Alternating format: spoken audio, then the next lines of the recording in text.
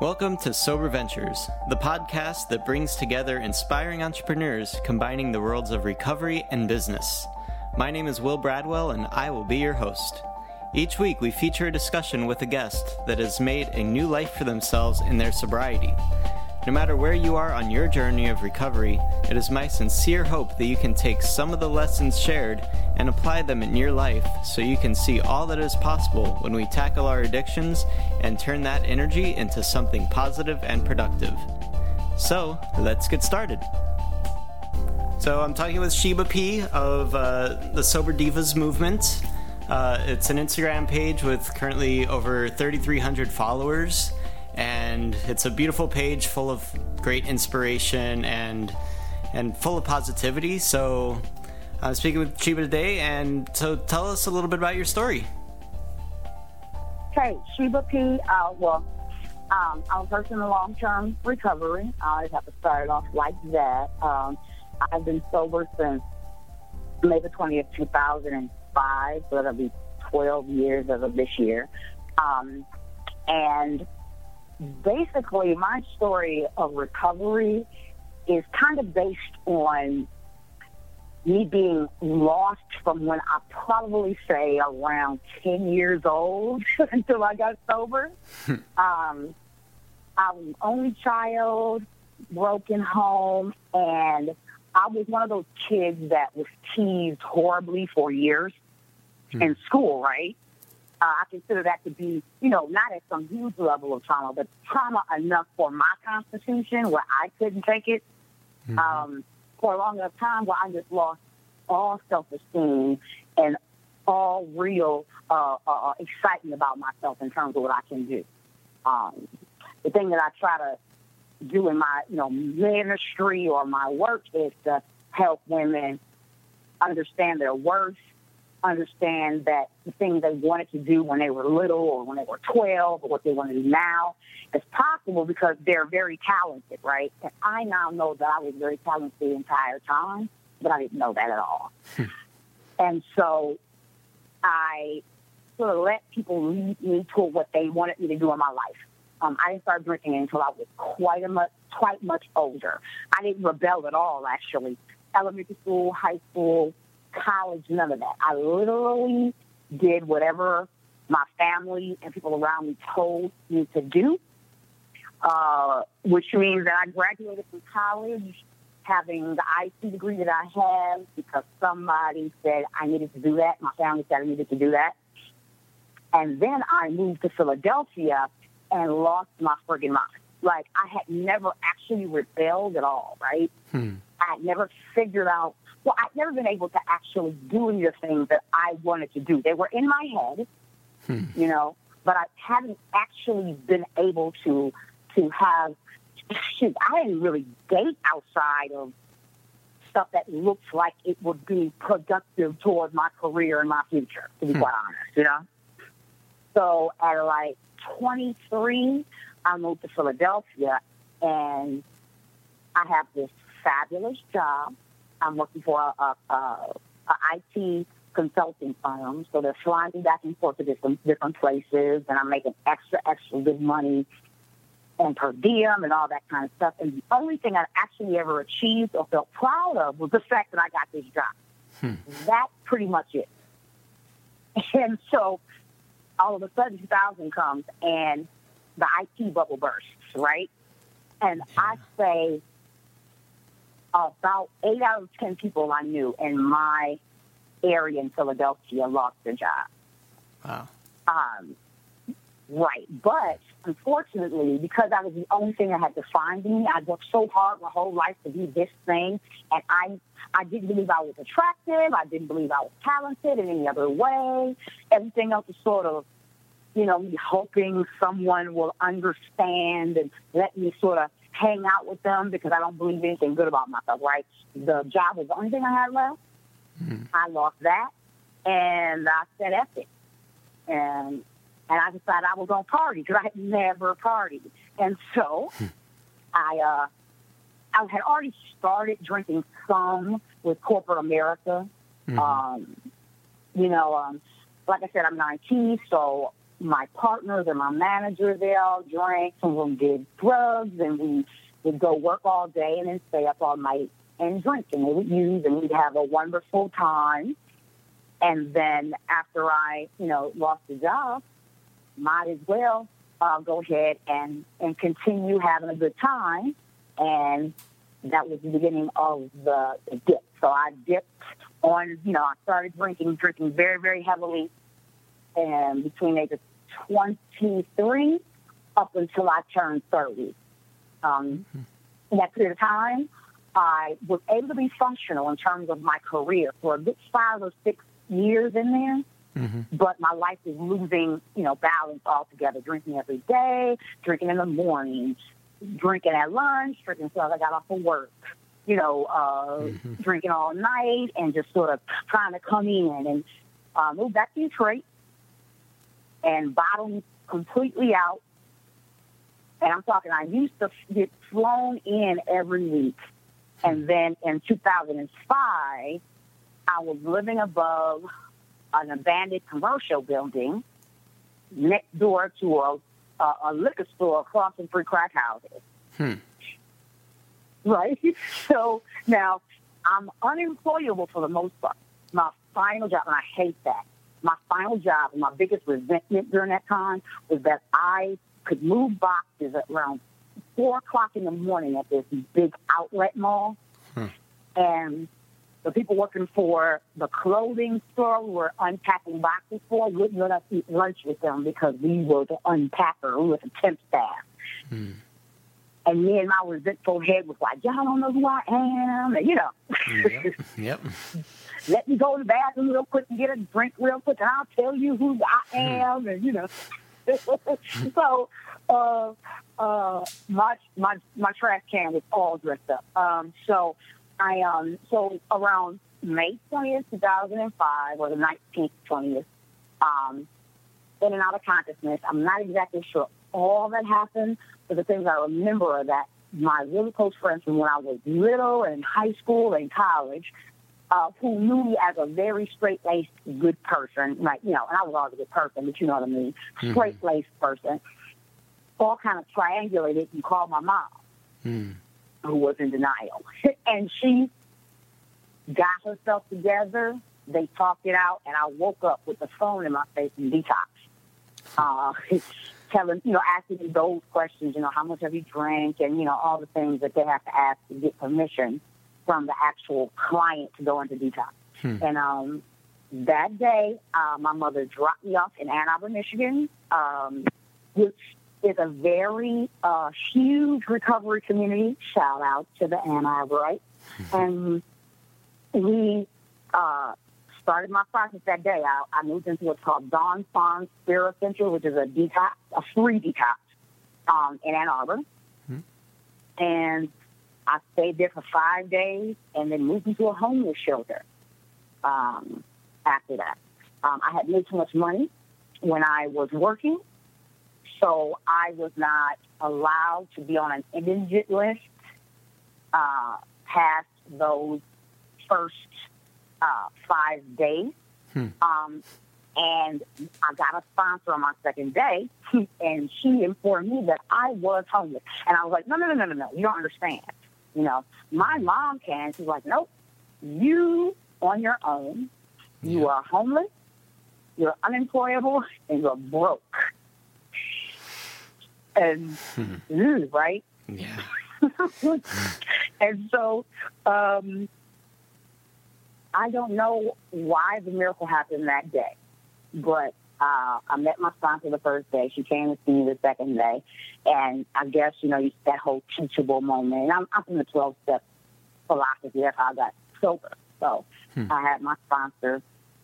She strongly suggested that I go move to this homeless shelter. And I was either going to do that or go home to my mom and have her become my treatment center, as it were. So I stayed. And by the grace of God, I haven't used since that day. So that's how, my recovery process started myself. Like I said, I'm a 12-stepper.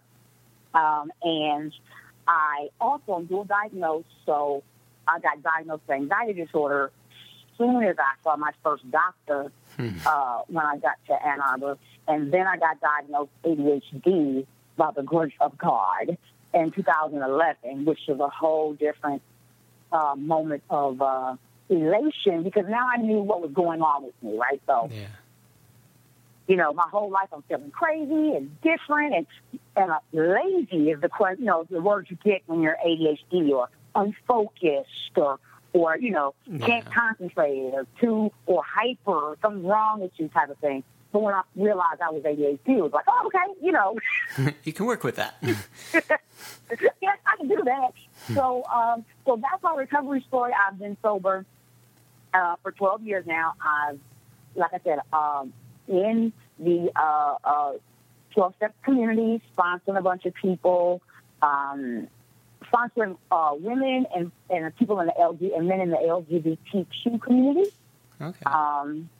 And then in the last few years, transitioning into like working in recovery advocacy. So that's my recovery. I don't know how much you want me to get into either that or to like how I ended up being in, you know, advocacy or what the deal is. So that's my recovery, you know, story as it stands right now, you know what I mean? Because everything changes. Yeah, it's an evolving story. You're not done yet with everything. You're still young in the program, yeah. You got a long ways to go. But yeah, that's a great story of what it was like and how you kind of had to break down all the way to the bottom. You had your rock bottom moment, and you're lucky that you had people around you that loved you and cared about you and found you the right place to go, and you were open to it and you were receptive to it, and you didn't rebel against that, which is good about your upbringing. You never really rebelled against much until, you know, you were kind of all out on your own, and it's kind of how I was too. I kind of grew up pretty straight-laced and everything. I went away to college. I drank a little bit at parties, but it wasn't until I got home, my parents moved away, then I had like all the free time in the world. Then I could make all the bad friendships, all the things that were no longer productive to my growth. And I guess it's just part of growing up. You learn that that's not sustainable, that's not positive, it's not good for your potential. You kind of rediscover what you're actually able to do. Exactly. Well, and one thing I can say, and part of what I do with the Sober Divas is, when I see somebody who has a teenager, you know, I don't have any children of my own, but say when I was at work, I would see a woman who's upset because her child's turning 13, and that child is starting to say things and do things that the child doesn't like, and if, you know, the mother doesn't like. I'm like, good, she's rebelling. Please, you know, control it, but understand that it's a really good thing that she is looking and finding out who she is right now. Like, it, you know, don't see her trying to go do drugs or alcohol and have sex with all kinds of people. I understand that's not what you want to have happen. But I didn't go through that. Like, I was so freaked out, and that's part of, you know, dual diagnosis. I was so freaked out about failure and so freaked out about what people thought about me. I just decided not to rebel at all. And when I rebelled, dude, you know what I mean? Like, yeah. Once you have that freedom, you no longer have somebody like looking at you. You feel like you can do kind of whatever you want. There's no longer a consequence that's just like kind of built in by your environment. And especially when your environment is all saying that it's okay and it's normal and it's what everyone does, then it's easy to fall down that path and just snowball into something bigger and lose sight of how it even started. Until somebody comes back and re-enters your life with sober eyes, so to speak, and can give you a glimpse of what's possible on the other side. So. Yes. Indeed. So, all right. So, like, so after you recovered and how you like kind of started to get into recovery advocacy, what kind of led you along that path? Was it like being a sponsor to other people and seeing there's a need for that, need to like kind of spread the word more, or how did you come into that? Okay, so first off, when I first got sober, I have, like I said, I have a number of talents that I was not really appreciating in myself. So one thing I do is sing. And when I got into the homeless shelter, it's a God thing, of course, but I got into the homeless shelter, and the guy who was the front desk guy, you know, security and then check-in guy at the homeless shelter, came up to me one day because, you know, I'm at the homeless shelter. In order to keep myself sane, I go out on the smoke deck, and I would just sing to myself. Okay. And I wasn't paying attention, had the headphones in. And so one day he goes, somebody told me you can sing. And I'm still grandiose. You know, I'm not gonna lie to you. I have big fake personality at this point, right? So I can tell you how fly I am, right? Yep. So I'm gonna get up and sing, you know. And so I sang a little for him, and he was impressed. And he said, "If you stay sober 9 months, you can sing in my band." Huh. In my sober band. I was like, you know. So I was ready to get sober, but I have to admit, it was the gig opportunity that was the carrot. Like, you got to sit back there like, I could die. Right? If I don't get sober and stay sober, I'll die. But 9 months ahead of me was literally being the lead vocalist in a band that toured around the state. Now, at recovery events, but still. Yeah, that's something. Right? The plan was, the band was called Primary Purpose, and there was another woman who was in recovery who was in charge, was the lead vocalist at the time. So when I had like 3 months sober, in Ann Arbor, they had this event that Cameron, the guy, founded called Soberfest. Okay. And it was basically a vehicle for all of the treatment centers and stuff to go to this park where everybody usually got high at, you know, clear it out, get a good look going on, and have treatment centers come out to the tables, and then the band called Primary Purpose would perform. So I'm excited, you know. Yeah. Blues, rock, old R&B band, like it's a whole soulful band kind of situation with the girl and slut and whatnot. Yeah. And so after I had 9 months, I had been sober for long enough, and he let me lead the band at one of those wonderful 12-step dances that we all go to when we first get sober, right? Right on. And so I credit a lot of my sobriety, a lot of my recovery on being able to harness my talent, right? That is what, if I had my way, I probably would have I would have been an entertainer, not tried to be. I would have been an entertainer had I known my own worth from way back. I was in dance and, you know, my whole family's in music and all this stuff when I was younger, but I did not know my worth at all. Yeah. So over the years, whenever there was a time when things were not going well in my head about my own recovery, I always knew I could talk to my bandmates. I was, you know, there was someplace I could go wherein my talent and my recovery kind of met. Yeah. And so I first started advocating for people in that kind of vein by doing all these recovery events as a sober band, the Noteworthy Soul Band. That's what we called ourselves, Noteworthy. Capital N, capital W, all one word. Oh, right on. So over time, it started to occur to me that one of the reasons why I stayed sober all the way through is because I had harnessed my talent. So especially when I started to sponsor people in the LGBTQ community, because there are tons of talented folks in that community for whom harnessing their talent help them to stay sober, you know, long enough to get the steps in them or to get the therapy they need or get the medication they need. You know, being able to harness that talent while we waited for the miracle to happen was essential.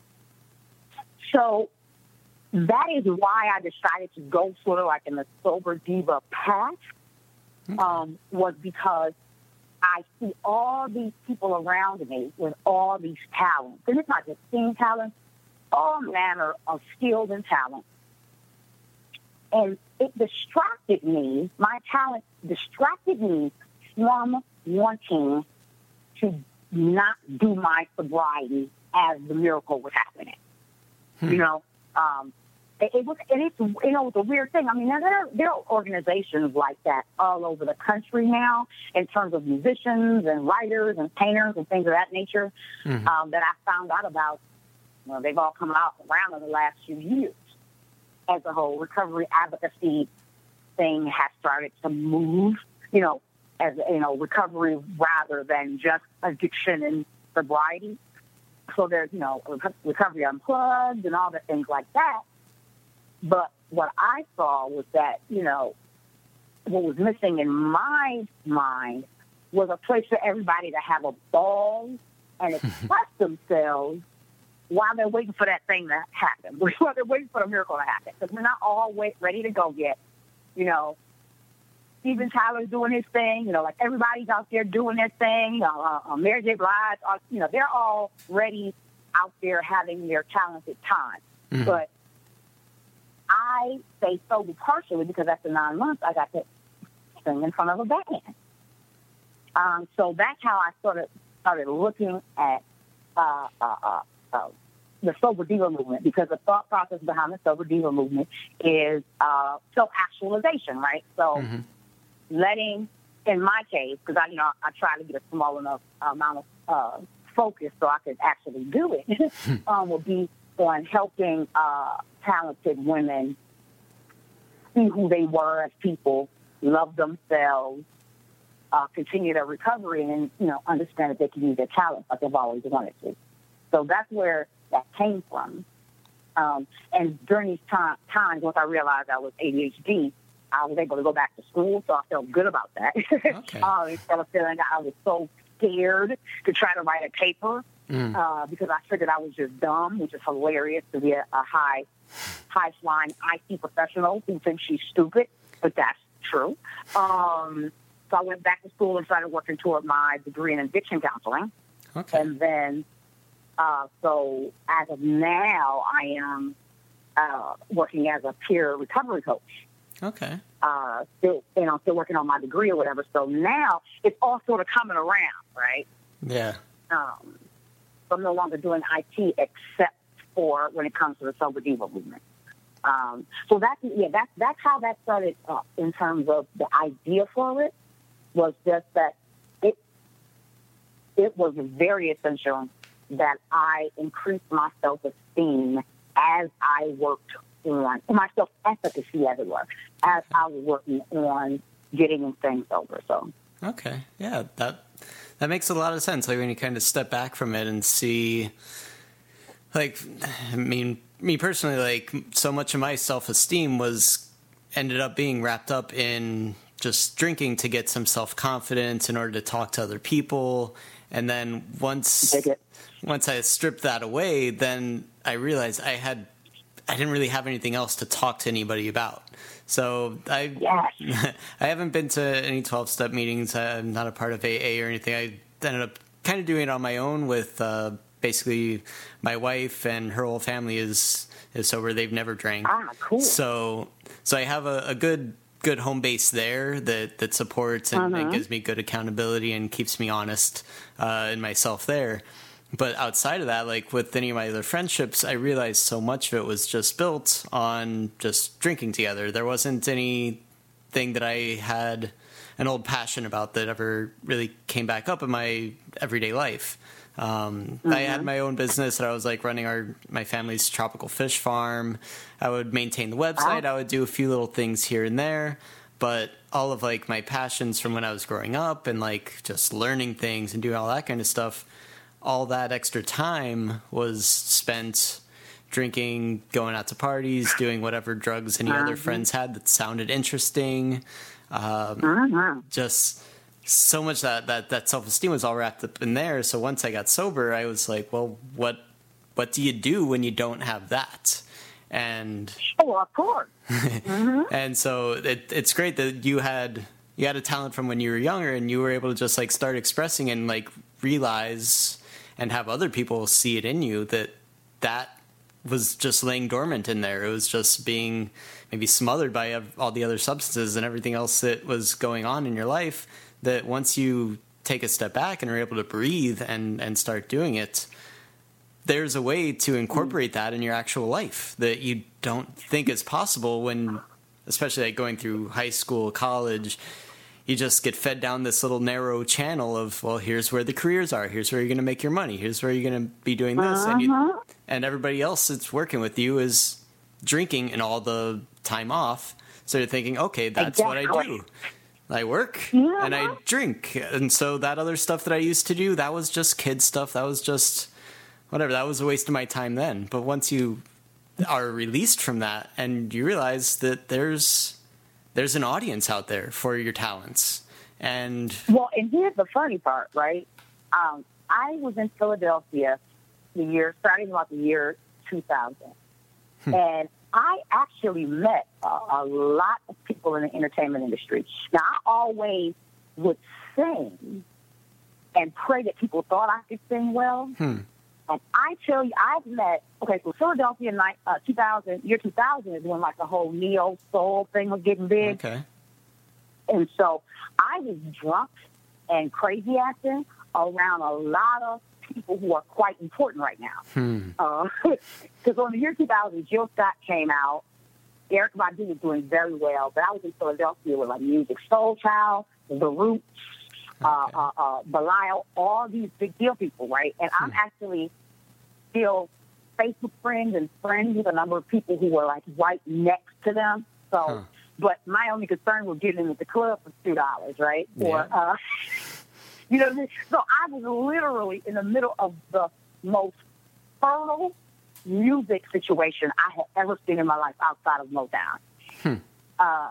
And I've been drunk in front of Questlove. I've been drunk in front of Bilal. I've been drunk in front of a whole bunch of people for whom, had I just been right, had I just not, and I don't mean right like as in sober. I mean as in right as in had some esteem for myself, right? Yeah, knowing who you were and knowing what you had to offer and knowing all those other things that now you do.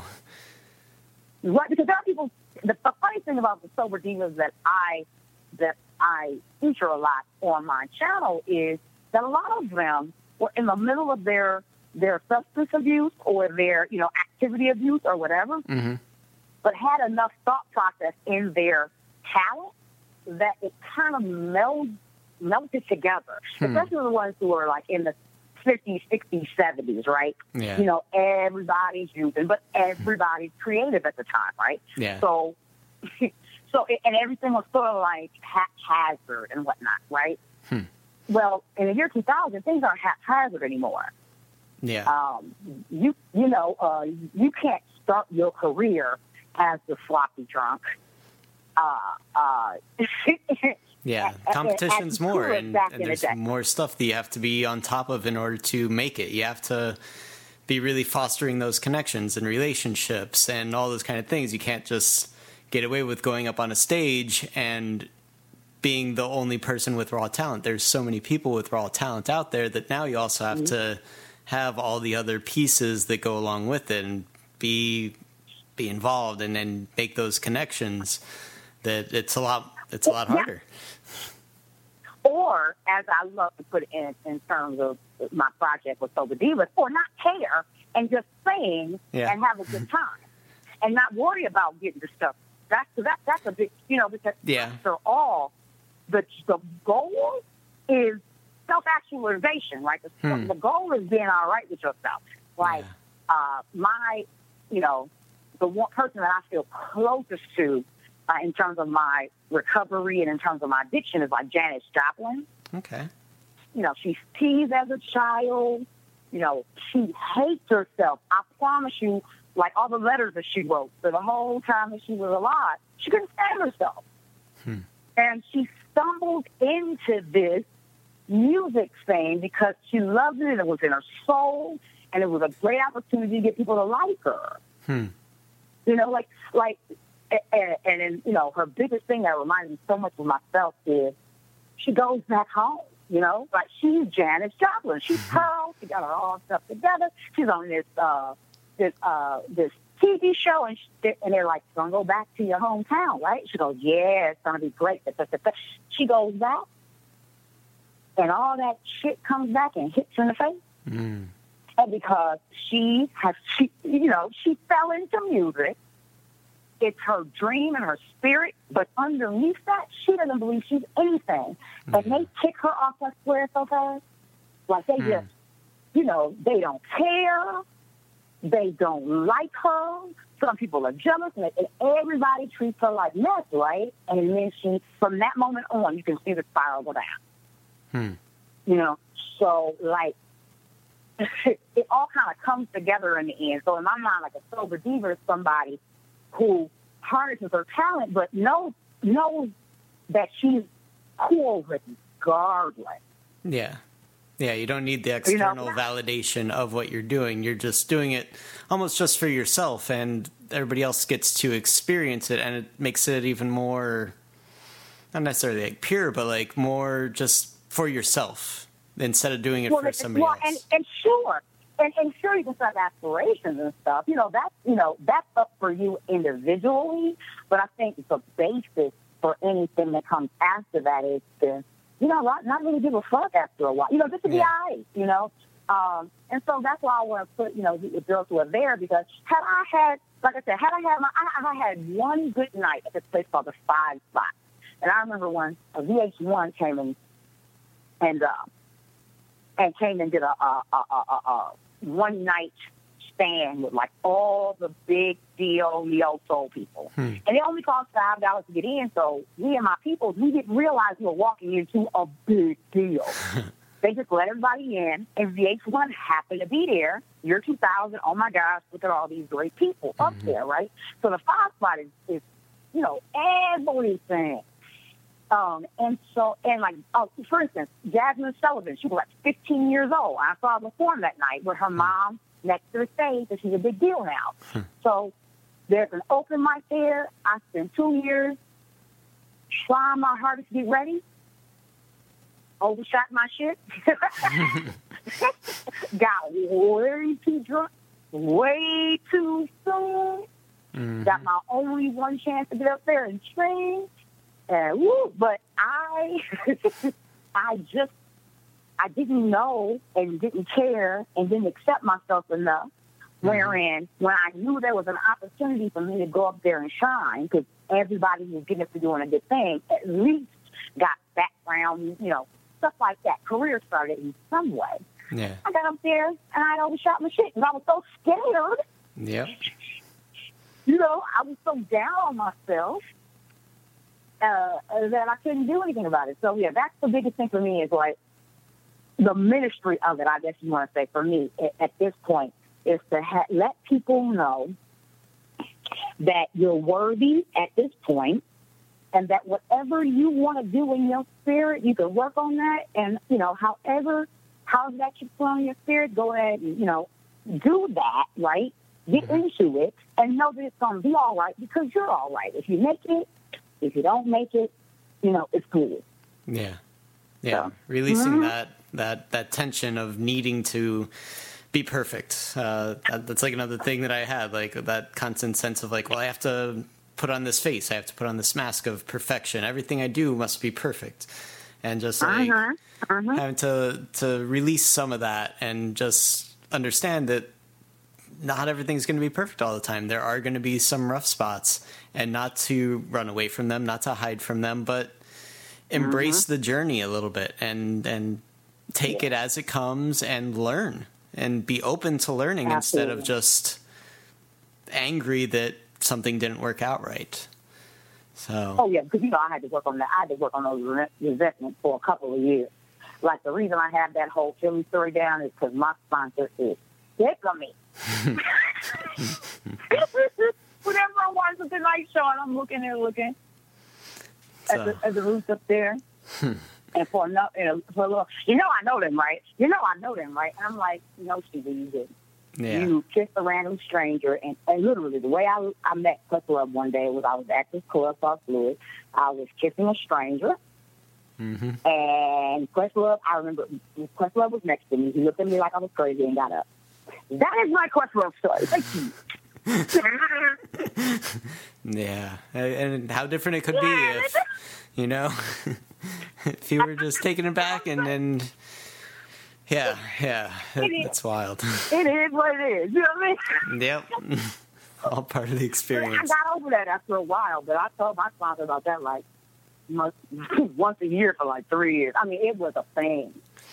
Yeah, I know. And in your mind, you keep going back to it. You keep going back to it. It's part of the mindset is that you want to replay and see what you could do differently and all those kind of things. But so you talk about your big time 12-stepper. What other things in the 12-step community have helped you grow, you think?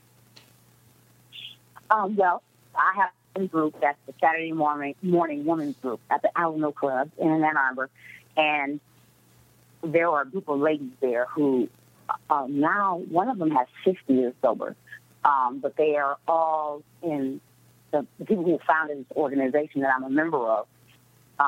They were all this Saturday morning women's group, and they founded this group called the Ann Arbor Women's Group, right? So some of the ladies who were at that meeting started putting together a retreat just to hang out with each other and do some cool recovery lessons and things of that nature. Some of them, these ladies were, the beautiful women, older women, stately and regal looking women, where if you heard their story, you would use it. Like, like I couldn't have hung out with them back in the day. Yeah. I said, woo! And, but there are these mothers and there are these professors and there are counselors and nurses and doctors and all that. But I was able to sit with them on Saturday morning and get and really get a good meeting and things together. So after they started working in this organization, I started going to the retreats with them, and they became a really big part of my support system in recovery. A good set of really good women in recovery that kept me sane a lot of the time as I moved forward. Because and you said I don't know your complete story, but my story, I didn't look like a lot of the people that I was in some of the meetings with, in terms of I didn't use drugs and I didn't get arrested and all that stuff like that. So part of me didn't believe that I was that I was good enough because I was in my low self-esteem, right? You get the old head, and you haven't done enough, you wasted more than I drank, that all crazy stuff like that, right? Or you can't sell your body for crack, and I'm like, okay, so am I not, do I not need to be sober because of that? So finding a group of people with whom you have a common bond in ways that aren't just based on the fact that yay, we're alive, it's a big deal. Yeah. Because I was my sponsor was a person, I'm a heavy-set African-American woman, and I, grew up in Detroit, Michigan. My sponsor is a 6'2" ex-ballerina who worked on political campaigns and is a CEO, executive director of a nonprofit. And when I first met her, I was like, anyway. And then she told me her story, and I was like, oh, okay, cool. Yeah. They've been able to talk to me about the story that is like mine, not to disintegrate my connection to the general recovery, no. And that's part of the Sober Diva thing as well. Get with women who understand what you're trying to do or who you are, right? Yeah. So that you're not always feeling less than. So you can be, it's like which I love saying, there's like the sober bikers now, and there's sober fishermen, and the sober writers, and all that. That part of that, I believe, is because that is a way for you to be able to talk to what is going on with you that is particular to you. So in the Ann Arbor Women's Group is a group I've been a member of since its founding, at its 10-year anniversary this year, and we do a retreat now every year in August, 3 days, and it is life. I mean, it is life to me. And we, and so when I had death in my family, my father had, 3 people passed last year. And so when that happened, I called one of my supports who is now an author. She's so cool. And she had like 20, she might have 30 years old at this point, I think. But she goes through what she goes through, you know, and she's honest about that. And so I called her and let her know they had put me on the board of the Ann Arbor Women's Group last year. And then the second out of 3 people died in my life. Wow. And I called her and I was like, I'm about to lose my mind. I think I'm about to lose my mind. Yeah. I don't know if I'm going to do this board thing because I'm going to lose my mind. Mm-hmm. And she did more than just say, okay, and take my name off the website. She warned me about what was going to happen because her father had died the year before, and she knew what that was about. Yeah. Yeah, she'd seen it. She'd experienced it, and she can attest, and she knows that emotion and knows where it can lead. Right. So having somebody in that power, that really helps, yeah. Exactly. And she stayed sober, and she was sober at that moment. You know what I'm saying? Mm-hmm. Like, it didn't crush her. And to be quite honest, like, the Sober Diva movement was founded literally on December 15th, 2016. And the reason it was, and this is the bigger thing for me, because you know, service work is wonderful a lot of times because it helps you, right? And that's, you know, we all know that it's not good to not acknowledge your self-centeredness in some ways. You know, you don't do things that don't benefit you at all. Right. So me, I was starting to go down the drain. I wasn't using, but I was going down the drain. I was isolating more and more after my father passed and my auntie passed. It was bad. And they had warned me about it, you know, so they kept in touch with me somewhat. And I started putting stuff up on Instagram. This is literally how it turned into this iteration of service was. I was in my house. I was looking for a new job because I'm a consultant, so whatever, you know, it's like, you know, one job ends, you got to start to find another one. And I was kind of, you know, in a bad way, a spiral. And I was on Instagram, and I said, well, you know, you're supposed to help others. You're not supposed to help others. So I put up an affirmation or two or something like that, or put up some pictures of something I saw.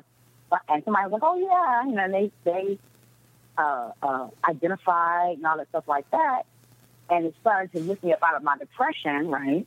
Mm-hmm. And so then I said, okay, you know what? So December 15th, I officially launched it, which basically was starting December 15th, I started putting up affirmations every day. So that I could stand them in the mirror to myself, and then I could start saying, hey, ladies, put it up, you know, there for yourself, because I know these work, and they're going to help me get up out of this depression. And so it started to go from there, and then all the ideas I had already had about helping women in recovery got moved into that. And it was, you know, that was part of the God thing. It just was time, because it all came together at the right time. Yeah, you had it already kind of simmering in there, and you needed an outlet. You needed the right place to channel it into.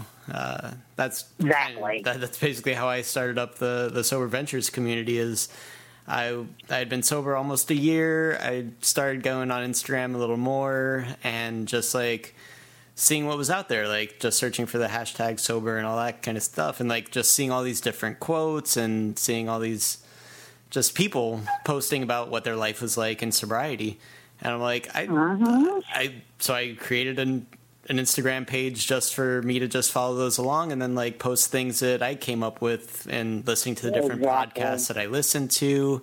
And at first, just kind of for me is like something to do, because I was realizing in the rest of my life over the previous year that I had become more productive. I started being more entrepreneurial in my endeavors. I started working a 9 to 5 just before I got sober, because I was getting married, planning to start a family, so I needed all the benefits of all that.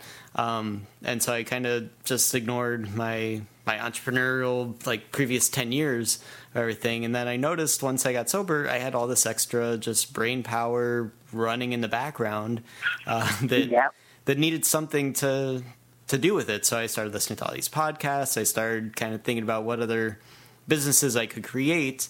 And then when I got on Instagram and saw all these different companies that are based in recovery and recovery advocacy and like t-shirt companies that are promoting like wearing recovery on yourself so the world can see, and just seeing how many people there were out there, and that there wasn't necessarily like a common community for them to share their stories and share their voice, I was like, well, that can be my way of keeping in touch with my own recovery.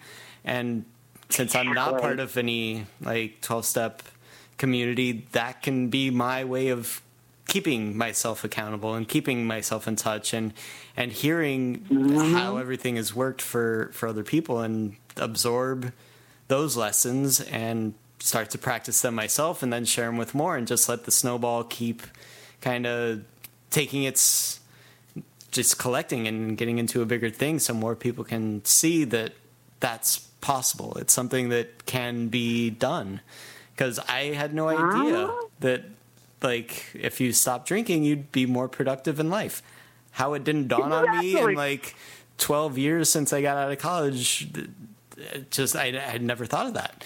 So now... Yeah, no, I get it. Who would have thunk it, right? Yeah, who would have thought that, like, drinking was actually holding me back from something? I thought that was the only thing there was that was good.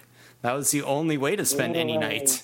So once I got out of that and saw there's a community, and that's how I started. I was just on Instagram, and then started building a little Facebook page and a website from there. But on Instagram, it's such a huge community, and that's pretty much everybody I've interviewed so far has been Instagram community members and influencers that are spreading their message, because that's where I got my start in doing this, was because of following people like you, and so I really appreciate. And I love what you're doing, and I love what you're doing, because I know, like, I happen to be in digital marketing, as you know, that's my foundation. So I know how to do it, sort of, kind of. It's a little bit different in the recovery situation. And I've been in IT for like 25 years, so I am old by IT standards. My last consulting was my first job building mobile apps. And I had to admit that I didn't know what I was doing, because I'm a web application designer. I'm not a mobile application designer, and there's a difference. Oh, yeah. Like it's a whole different language. It's a whole different interface, all that kind of stuff. Well, you know what? It was a last straw. God was like, Sheila, you're supposed to be doing recovery 100% of the time, right? You do realize that's what you're supposed to be doing. And I'm like, nope. I was making excellent money right before I left IT permanently. And, the difference is amazing in terms of money, but it's also wonderful because you're doing something that will actually be of assistance, be of service. Yeah. And I don't have, and I know what I know about my recovery, and I do realize now that I should have been in this type of a profession when I was in high school, and this is the way I should have gone. I'm more intuitive in that way. Yeah. But I was not ready. I had to be honest with myself and understand that it was time for me to go this way. Not because God wanted me to go that way, but because I was embarrassing myself. And it's not a good idea for a person with my self-esteem issues to embarrass myself on a daily basis with what I don't know legitimately. Yeah. Like, this is sobriety threatening. When you go to work every day and you don't know what you're doing, it's sobriety threatening like a big dog. Like, it's bad.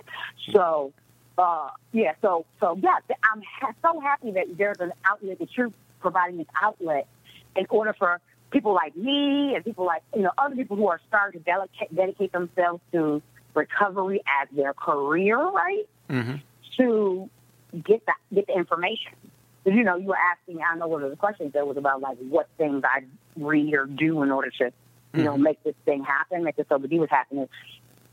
And I already knew how to develop digital assets, as they were, posts and things of that nature, and I'm not a write for web and all that stuff like that. So I have made, and people giggle, but I've done the entire Sober Diva movement on my iPhone setting.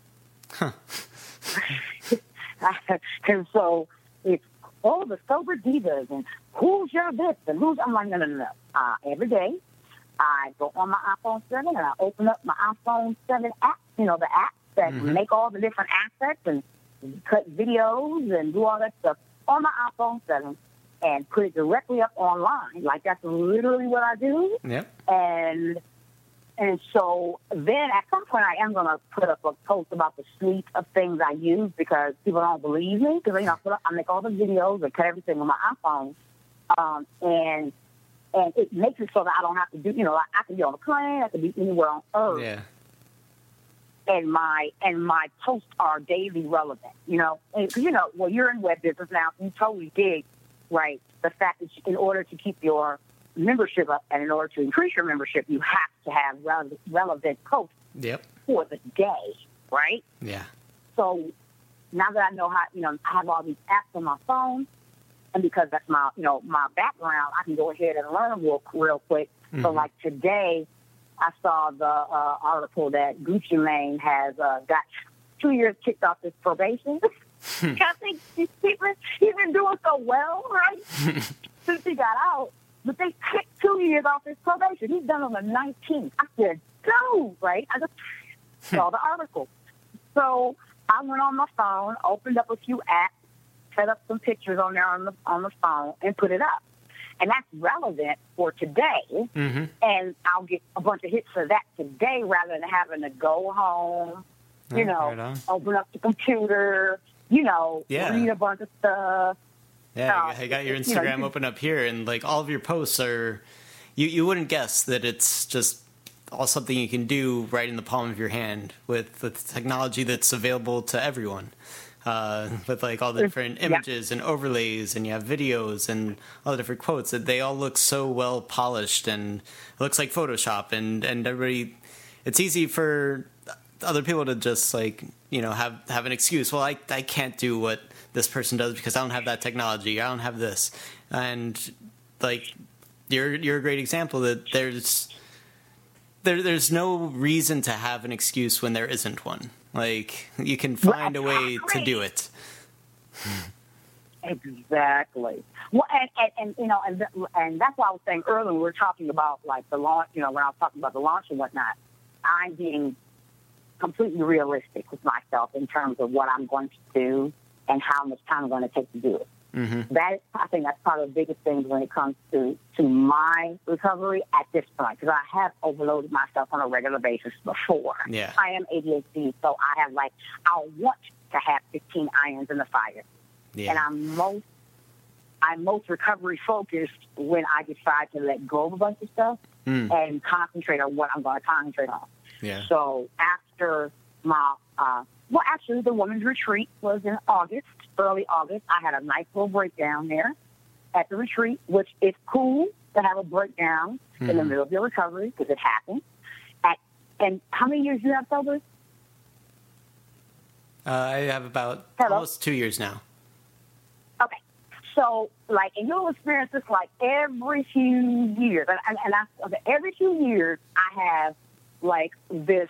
You think you peel the onion, you get another layer. Yeah.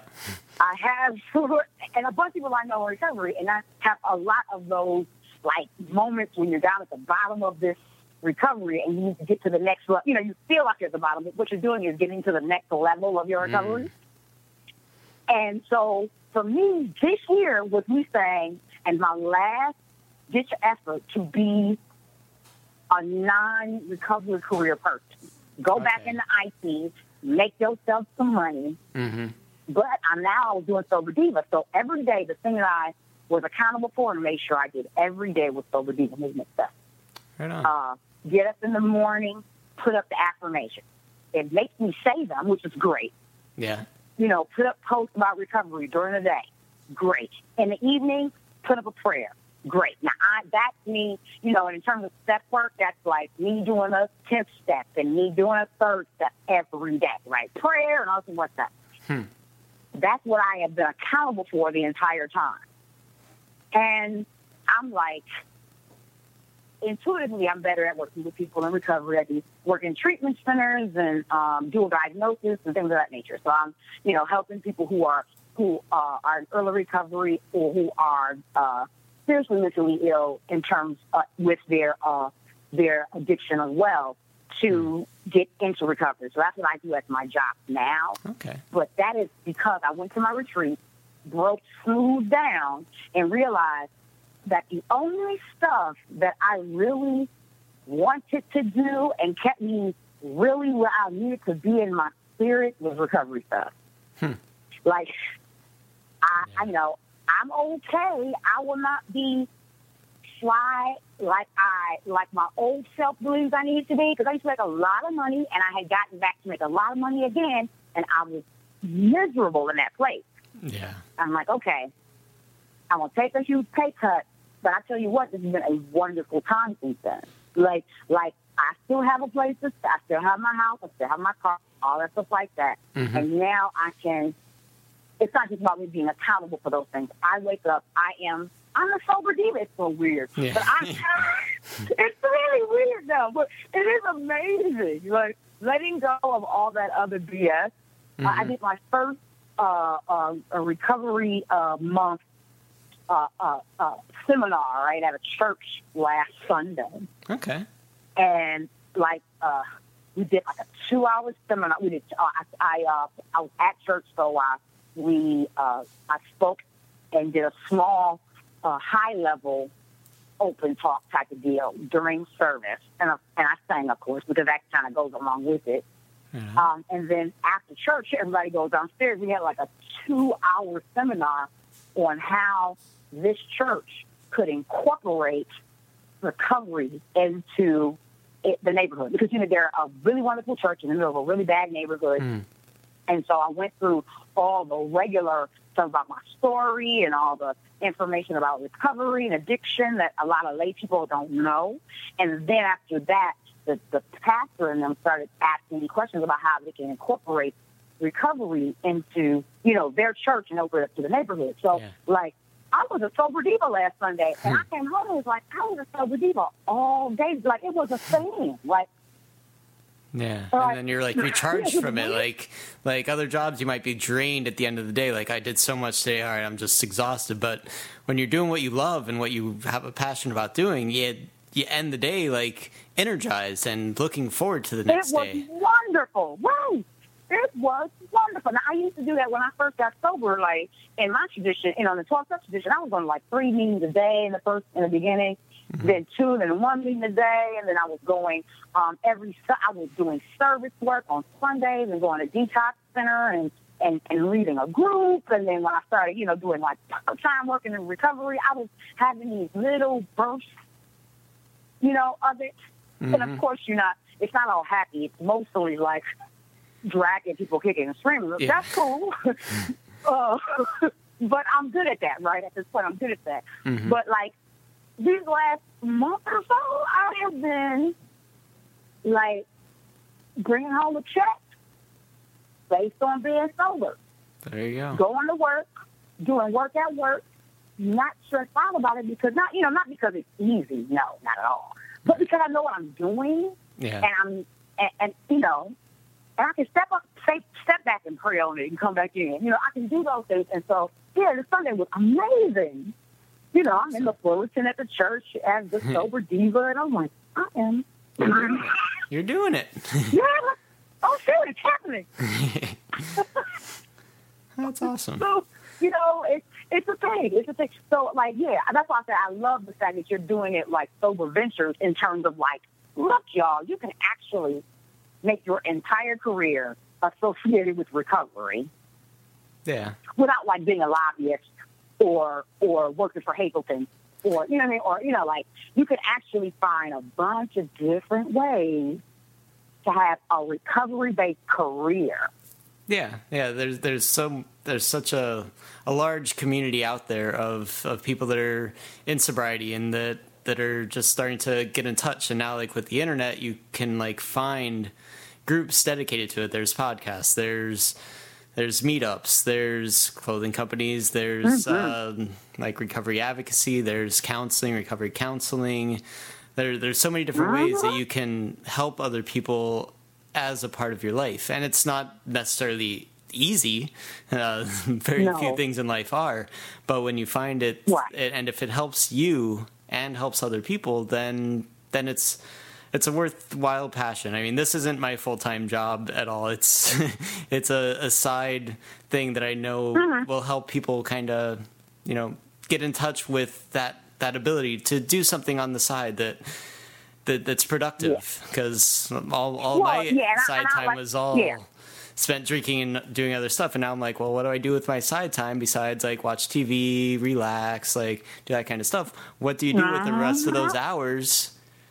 Besides, you learn more stuff and you see how you can help other people, and this absolutely. This has been great for me to meet people like you and then see how you're doing it in your part of the world and just hear that story. It's fantastic for me. People are gonna really get blessed by this for real. Like, and let me be clear. I have 12 years, so that means I already own my home. I work like I already own my home. I own my car. I don't have any kids. It's me and the Sober Diva cat.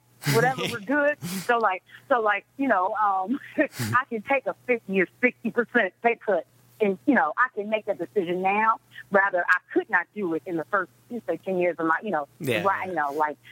let's not dedicate yourself to recovery-based stuff if you can't, eat. But make sure that you can, you can eat, you take care of enough business, and now I can take the time to do it. But like I said, the ladies that I talk to who are in the and our women's group, they like the one who's my biggest mentor there. She started. She's now written her first self-help book, recovery self-help book, and I'm going to put it on the site as soon as she's ready for me to. And so she has been sober 30-something years. So now, she's done a bunch of the other stuff, right? So now she can do that. Or my best lady, Sue, who she retired, and she did her first marathon after she retired, dude. Like, she did everywhere on earth that I can think of. And she worked her behind off. She stayed sober during it. And now she's, able to dedicate her life to that stuff. And I know I have more time than a few people, but not more time than a lot. Mm-hmm. And so I'm in that middle ground. And I really want to highlight women who are in that, who are further along than I, and let people know that you can actually do that stuff that you want. Like, get your security, make sure you get your recovery secure. Yeah. And keep it secure and have a place to go when you're about to lose it, which, like I said, I found a place I can go when I'm about to lose it. Yeah. But after that, you can really start living in the solution, like actually working in the solution. Right. Weird. It's great. But it's kind of weird. It is kind of weird. Like, I had a horrible 7 years, and now I work based on that horrible 7 years. Yeah. Well, you see, you experience it yourself, and you don't want other people to end up being through those years for 10 or 15 or 20 years. If you can help them see that there's a better way to live the kind of joy and the happiness that you're able to experience now, you want to be able to share it. And it's great that you're getting out there in the community. You're being vocal about it, and you're bringing more and more people into your community. So I'm happy to have gotten to talk to you. As kind of like a wrapping up, like what kind of advice would you give to like somebody maybe they're just starting out in their sobriety, maybe they have like a little bit extra time, they're thinking about how would you advise them to like kind of rediscover maybe their passion or something that they might be able to turn into their own kind of sober venture, so to speak? Okay. Sure. Now, I work as a addiction counselor or getting licensure and certification and whatnot. But when I work with people who are in treatment, I ask them what they wanted to do when they were 12. And if the trauma didn't start then, but you know what I mean? When they closed their eyes and looked at their talents and they looked at who they were as a person before anybody told them what they couldn't do, like what did you want to do? And if you have free time, start just doing it. My sponsor, besides doing all the other cool stuff, she played, her sponsor made her play the accordion. Now, this is so weird. So she, as part of her early recovery process, my grand sponsor told my sponsor to learn a thing. Like, she had to learn a thing. Because you're like, this boredom kills, boredom, oh my God. Yeah. Because up until then, you're busy trying to get high or drunk or recuperating or whatever, right? So she had to learn how to do a thing she'd never done before. So she made her learn the accordion. And it's really hard to learn the accordion.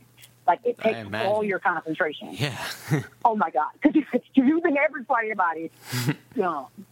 And so in the middle of that, she learned how, and then she started playing bass. So my sponsor is like an executive director of a nonprofit.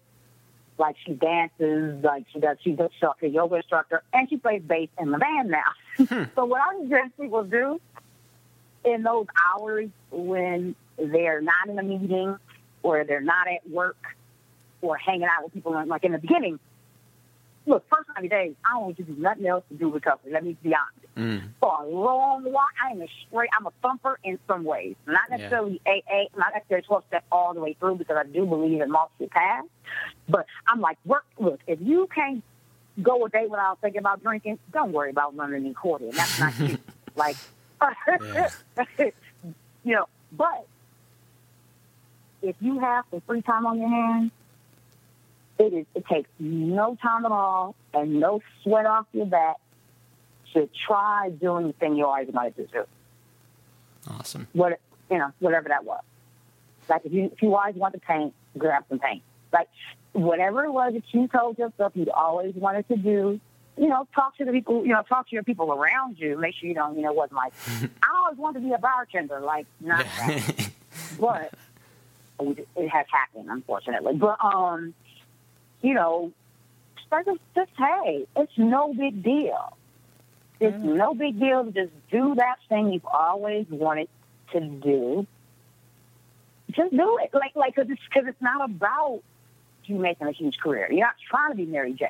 Yeah. You're just trying to, or poetry or writing. And now, hopefully, as time goes on, that's the end goal, is to have these pages be a gallery of all the work. And at the end of the day, that's what I'm trying to build, it to be a gallery of all the work that people are doing in recovery in those areas. So I'm going to eventually switch to having not as many celebrity situations, but local, exchange those profiles for local people and all over the country. So, old girl doing painting, gathering those women up and at the end of the day, I wanted to convert the page to that, where people who are doing cool things at whatever level they are doing them. So, like, my position would be, just do it. Like it's so funny that we overthink everything.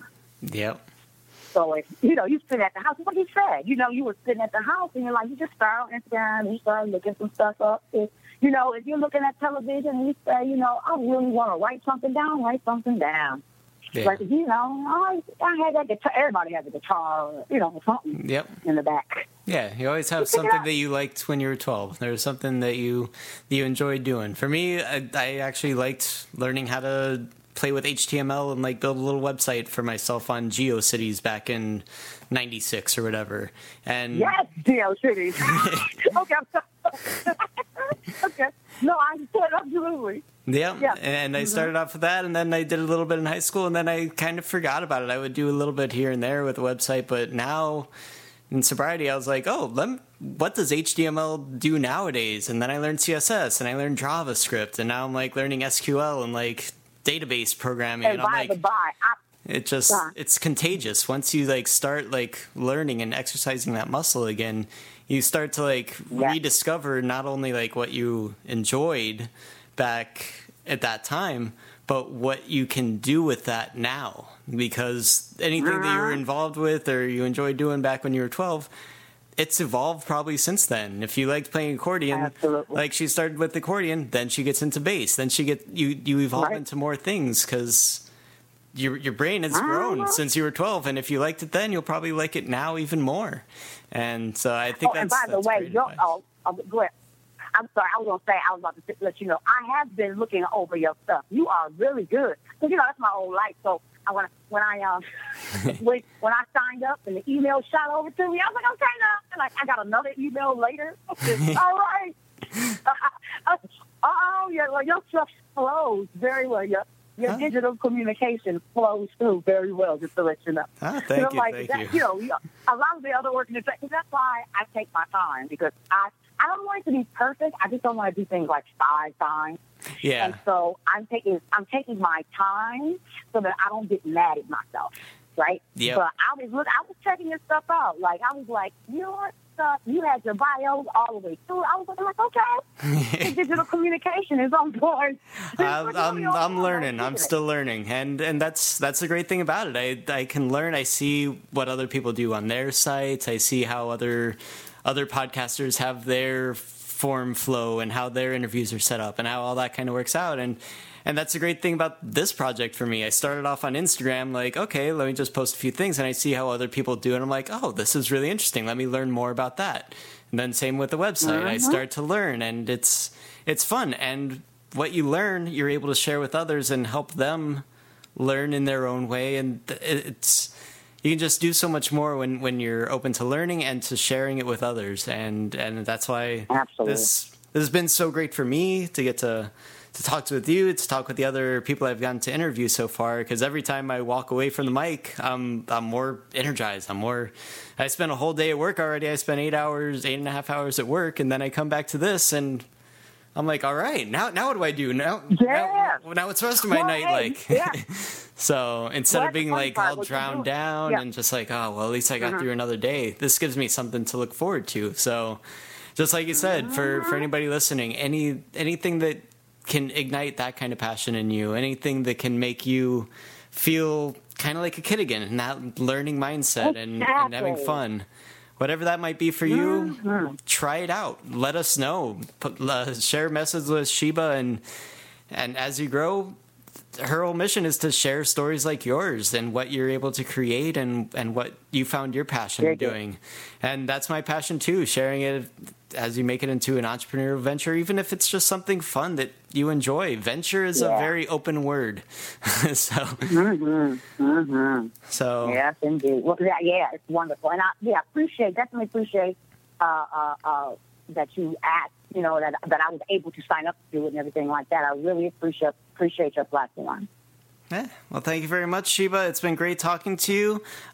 So I know you have your website, it's at thesoberdivas.com, which right now just forwards to your Instagram page. But is there any way else that you'd like people to find you online? I have a Facebook page, at The Sober Divas, and Instagram as well, at Sober Divas. Any platform over time as it grows will be at The Sober Divas, whatever the social media platform is, or Sheba_P at thesoberdivas.com. Most importantly, and I love the guys and the men the divas love, but ladies, if you have a milestone coming up in your sobriety, or if you have a talent that you want to put up, I'm going to be putting up that platform through the rest of this year. I'm giving myself to the end of September to put the platform up so that you can start sending me your talent, and we're going to do it correctly for copywriting and all that. But please, Sheba_P at thesoberdivas.com, and I'm going to start, highlighting local sober divas, putting up their talent. So that's it. Awesome. Well, Sheba, thank you very much for speaking with us, and we look forward to seeing as everything grows. Thank you. Thanks for joining me today on this episode of Sober Ventures. If you've enjoyed what you've heard, be sure to hit subscribe in your podcast player so you can get the next one delivered straight to you as soon as it's released. And if you want to help spread the word, leave a rating and review on iTunes to help us increase our reach and our ability to be found when someone is searching for us. I look forward to being of service as this podcast and community grows, so if you have any questions or thoughts on how I can make this better or more helpful, email me anytime at soberventures@gmail.com. Thanks again for listening, and I hope you join me again next time on Sober Ventures.